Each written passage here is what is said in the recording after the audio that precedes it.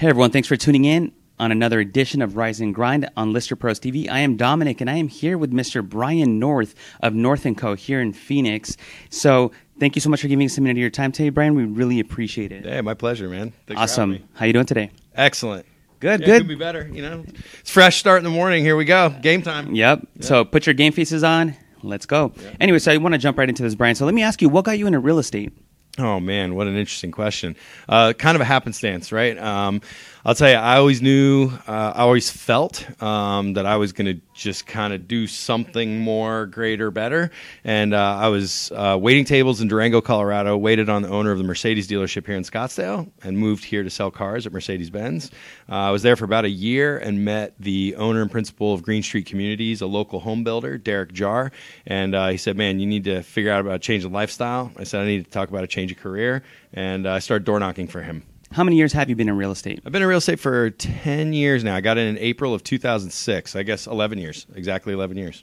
Awesome. And so for those of you who don't know, Brian is actually the owner of North & Co. So I want to get into that just a little bit, Brian. Obviously, it's no easy feat to be able to build a successful brokerage, one that lasts. We see so many go belly up year after year, in an industry where the majority of people who obtain their license are not successful. Sure. What goes into building a successful brokerage with not only an engaged team, but also to experience the success that you and your agents have experienced over the last few years? Yeah, the main thing is, especially in an Arizona market, is making sure that you are ahead of the curve, or at least paying attention to what the curve is bringing your way. We operate in a market that's what they refer to as a V market, so peak, valley. And so if you're not always paying attention to what's next and delivering that to your agent base, it leaves them exposed. For us, we've really focused heavily on a philosophy of production first, but then also a philosophy of open source with success models. So where a lot of brokerages subscribe or prescribe to one very specific model of sales or production, or a coach, if you will, we really want to help young people, entrepreneurial-minded people that have a vision for production and lifestyle. Not lifestyle like watches and cars and things like that, but lifestyle like, this sales, it's a grind, as the name of the show says, right? And so for us, it's really about helping them understand how to grow a business that will support them in the way they want to be financially, and be able to build a lifestyle so that they're not a slave to their business. And what happened was, when we started getting success in that, we had testimony, and when people went out and shared that with their colleagues, we naturally recruited. We do zero, actually, recruiting of any kind. The growth of our brokerage has been completely organic, and we've tripled the size of the company in a year and a half. So, Brian, you guys bill yourself as a real estate experience unlike any other. And I've noticed myself, in looking at your marketing materials, your, ads, et cetera, online, at your website, your marketing is not only super catchy, but also very modern. So, the nature of how people market themselves, not just in the real estate industry, but in general, with how video is streaming, et cetera. How is it that you guys go about marketing when it comes to leveraging tools and technology? How much of a premium do you guys place on that in terms of importance? Yeah, it's everything now. I think that's the last time I saw it, and I'm sure this stat gets updated regularly. It was a year or better ago. I saw a stat from Trulia that said 90% of home shopping starts online. It probably continues that 90% of all home shopping is online, doesn't necessarily start.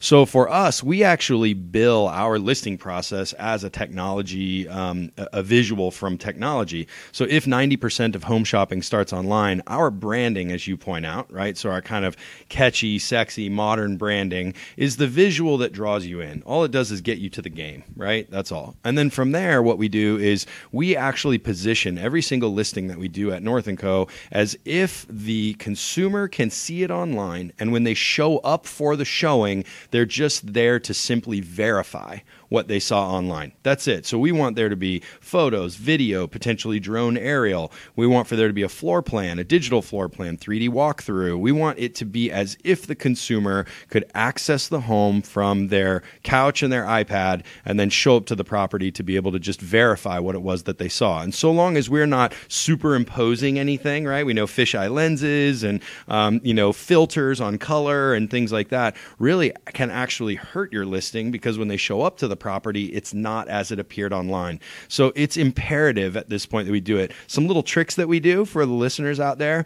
We believe so much that the consumer is shopping online that weekly, as a standard, we actually change the first photo image that they see on every single listing and change the first sentence of the listing description. Because as we know, as people are shopping online, they're doing this on their digital devices. And so long as it remains static, they're just saying, saw this one, saw this one, saw this one. And we're actually working to capture the attention or recapture the attention of the consumer by doing those little tricks online.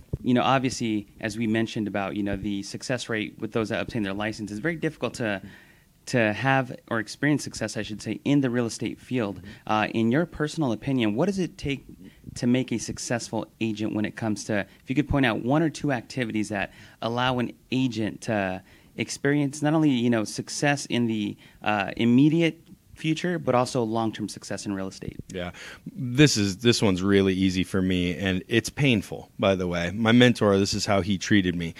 I was one of those, like most, who want all of the information before they go to work, right?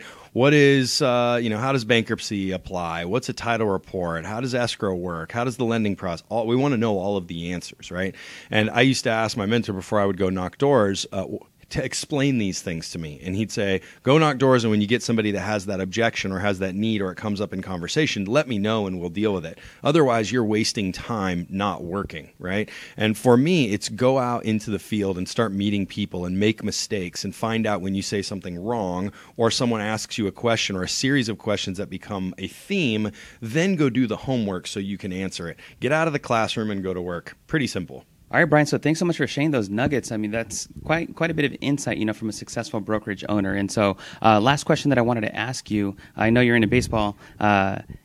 How about the D-backs start, and where do you see them finishing this year? Oh, man, I'm so psyched on the D-backs start. I have a couple buddies who have played or currently play for them, and so I get a little, behind-the-scenes look at what's happening there. And I think there's a lot of optimism at the beginning of the year when they're coming out of the gate, but I think they've probably surprised themselves a little bit. The fact is, if they keep hitting the ball the way that they are and they can get the pitching to step up and perform, I don't know, we might hang around for a little while. It'll be good to see. Yep. NL West champs, you heard it here first. I love it. And one last question, Brian.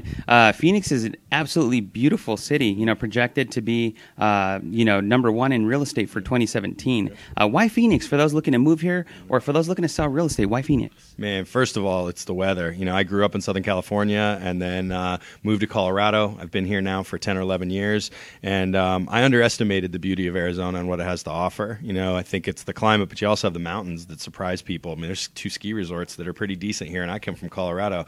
So I think you have a really mixed climate. You have a lot of adventure. It's a very active lifestyle. But from a real estate perspective, we have a lot of job growth. We're starting to see some income growth, and affordability is at an all-time when you compare it to surrounding states like Colorado, California, Washington, Oregon, Seattle. Now, they're not exactly surrounding, but from a metropolitan-type space, I think it's our closest competitor in the western U.S., and it's easily one of the most affordable. So it's a beautiful place to be. There's a lot to offer, and a good community, good schools, and it's a good place to be, man. I'm really happy here. Absolutely. So, Brian, we just wanted to, take a minute to thank you so much for giving us a moment out of your busy schedule. And so this is Rise and Grind on Lister Pros TV. He is Mr. Brian North, and we will see you on the next episode. Thanks. Thank you for tuning in to Rise and Grind on Lister Pros TV. Give us a review on iTunes and also check out our YouTube channel at Lister Pros TV. We'll see you on the next one.